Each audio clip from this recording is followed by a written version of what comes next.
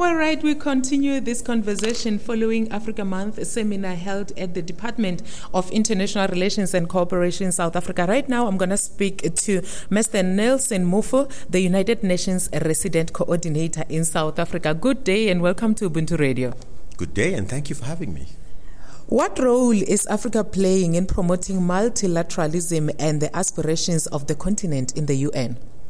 Very forceful role, being one of the largest blocs of member states in the United Nations General Assembly, and also having a number of issues that concern Africa's development and peace and security based and coming and emanating from the continent. You would expect that Africa really is not only at the top of the UN's agenda, but is also robustly engaging to try to address some of the multilateral challenges we're facing around climate change, for example. You have the African heads of states, African group of negotiators really robustly coming together and negotiating in Africa's interest on the issue of sustainable development, for example, as well. You have really Africa having put forward its common African position on sustainable development, which then also was integrated into Agenda 2063, forming a cohesive part of the 2030 agenda. So just giving you a flavor of some of the things Africa has been recently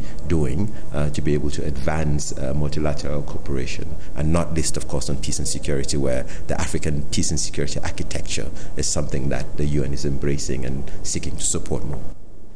Both the AU and the UN cooperate on a variety of issues, including the attainment of UN's 2023 Agenda for Sustainable Development and the AU's Agenda 2063. Would you kindly highlight some of these issues? Yes, I mean, I mentioned climate change, for example, already, but I think at the core of both the 2063, Agenda 2063 and the 2030 Agenda is a paradigm shift to transform societies and economies, to make sure we're developing in a way that does no harm to the planet, reduce pollution, but is inclusive and leaving no one behind, ensuring that people, their rights, aspirations, and their well-being are at the heart of our interventions. So the African agenda, as well as the UN's collaboration with it, is really about this paradigm shift. And so we're making a lot of progress. The UN is collaborating with the NEPAD agency, as well as Africa's development aspirations. The UN is working with the African Union on a number of other interventions on climate change and pollution control, on waste management, on safe green cities, so on job creation, on infrastructure development, on industrialization. So all of this as a way of saying, for us to really be able to make a difference in our development aspirations, we need to be working together, and Africa's agenda and priorities need to be supported.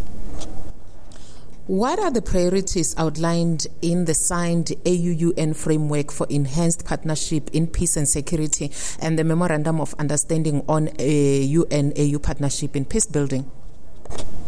The framework is really about reinforcing and supporting African conceptualized and led interventions with regards to silencing the guns, reinforcing African capacities, ensuring Africa has access to early warning systems, preventive capacities, mediation and peace building, and also the adequate resources to be able to intervene. So the UN really is about working in lockstep with the African Union in respect and solidarity to be able to support African conceptualized and led interventions to silence the guns.